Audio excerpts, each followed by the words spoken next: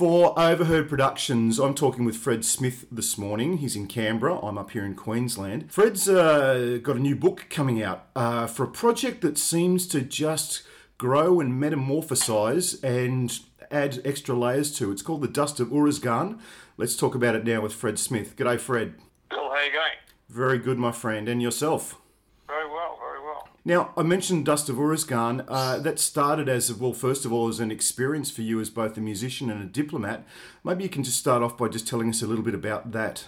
Yeah, well, it sort of started as a war, then turned into an album, and then into a theatre show, and then into a musical, and now into a book. It's a pretty straightforward sort of setup, really. It's the usual story, you know, with us folk singers.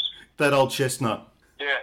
What happened was, back in 2009, I worked for the Foreign Affairs Department, and it was decided that we needed to send diplomats to work alongside our troops down in Uruzgan province. And I stuck my hand up and went and developed a role sort of liaising with tribal leaders and provincial government officials.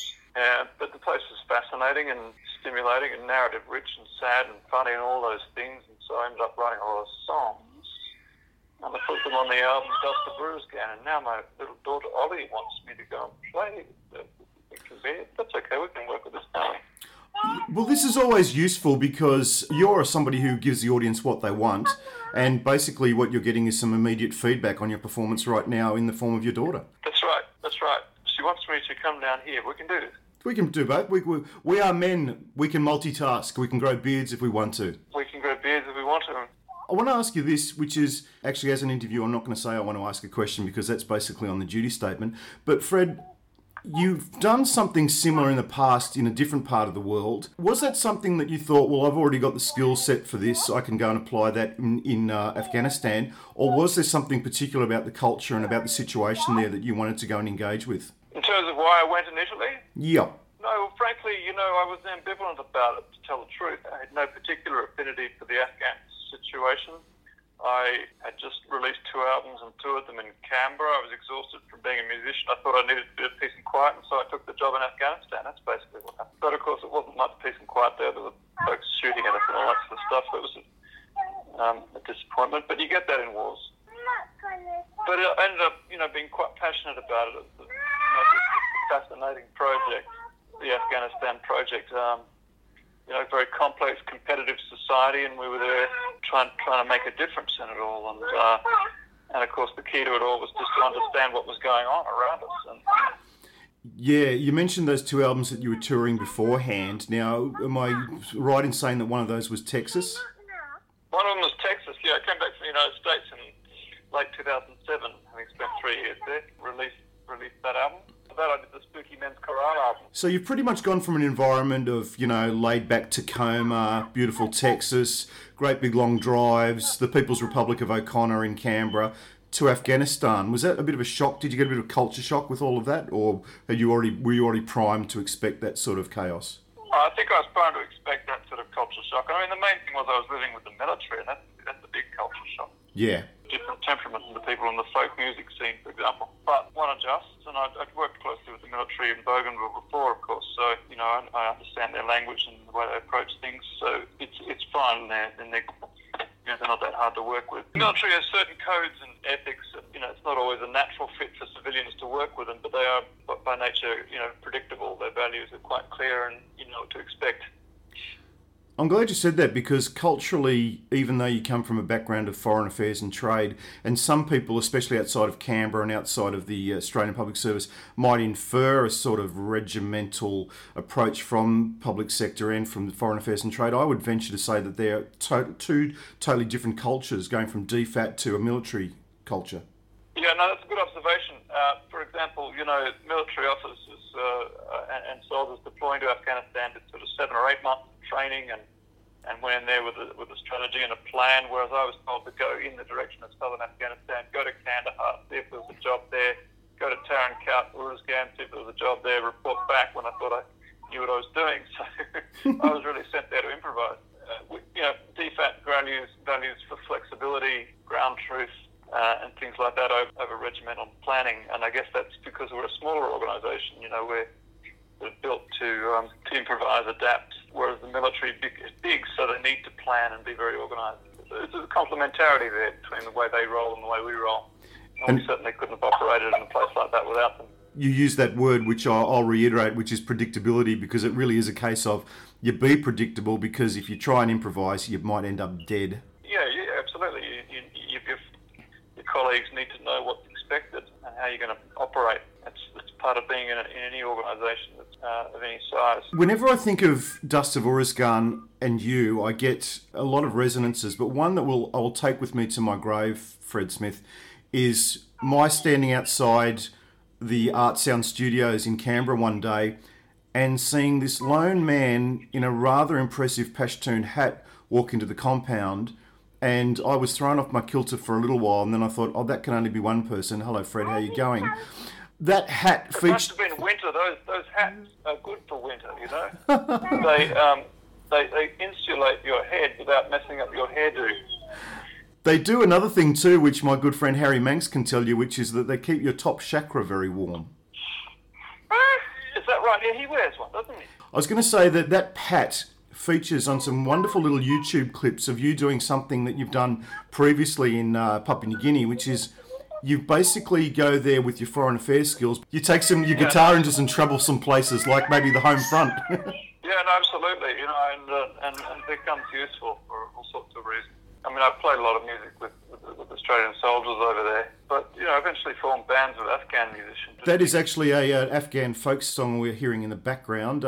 Can you just tell us the artist again, the first name of the artist that we're hearing in the background? Olympia. Olympia, of course. Olympia. Yeah, but it's not the Olympia that's selling records by the millions from Melbourne. It's a different Olympia. The one in question is only 3 years old. Yes. Can I just correct you there? I'm going to use some management phraseology here. She's not selling millions of records just now. Right. So, you know, it's in a transitional phase. That's future and possibly your retirement plan. Now, I mentioned the taking the guitar into those war-torn and troubled spots.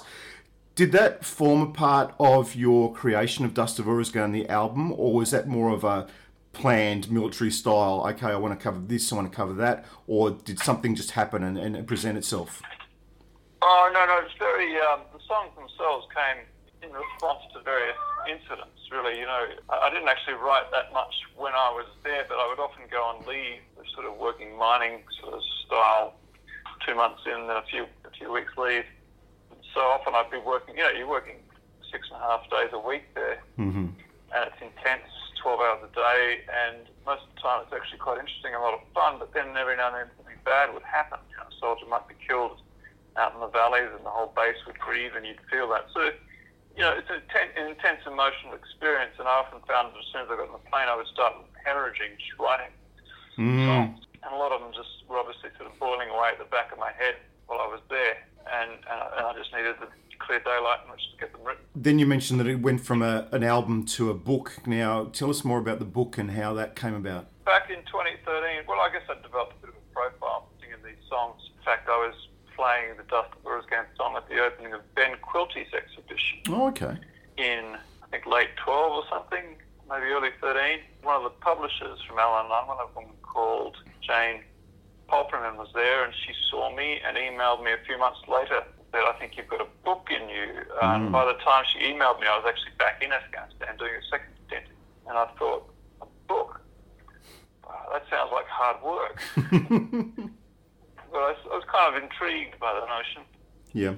And said, let's talk. And then I sort of procrastinated for another 2 years and got to the point where I ran out of excuses not to write the book. And so then I sat down and started writing it in November last year, drawing mainly on my diaries, which I've got about 2 foot worth of shelf space worth of diaries, like 26 diaries. I gave them all an alphabet, a letter, A, B through to Z, so I had an A to Z worth of diaries there, thick red books, you know, hardbound numbers, and drew on them and eventually wrote it all into the book. Each chapter ostensibly deals with how I got one of the songs written, the background of one of the songs, but that's sort of given me the architecture to roam a bit through my own experiences, my own stories, as well as a bit of Afghan history, anecdote and conversations and meetings, all of which I think adds up to a fairly comprehensive picture of what was going on over there in this obscure little province in which we were working. That is so resonant that you say that, for the reason that I was listening just the other day to an interview I did with another person, and the question I asked specifically was, do you go ahead and actually was an artist, was a Canberra artist, I beg your pardon, not a musician, which is, do you explain how that art comes about, or do you leave it up to interpretation? And the other corollary to that is that I actually messaged Sarah Blasco, the singer-songwriter.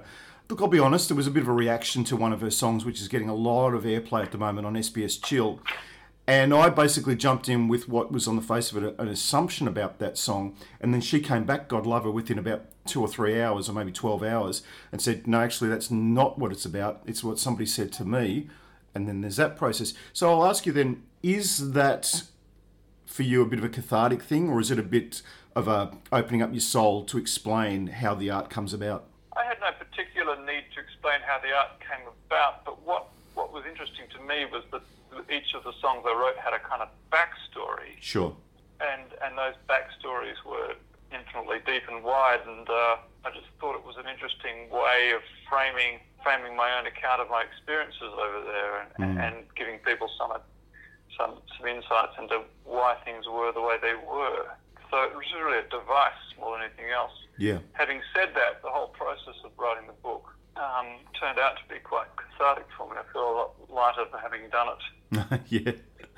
There is a wonderful look, without being too indecorous, there's a wonderful dumpiness about getting some stuff off your, well, whichever body part you want to talk about. It's clearing your bile ducts sometimes. It's getting it off your stomach, off your chest. It's can sometimes feel like you can leave it over there and refer to it if you need to, but not have it sitting around your neck, head, shoulders, or any other organs.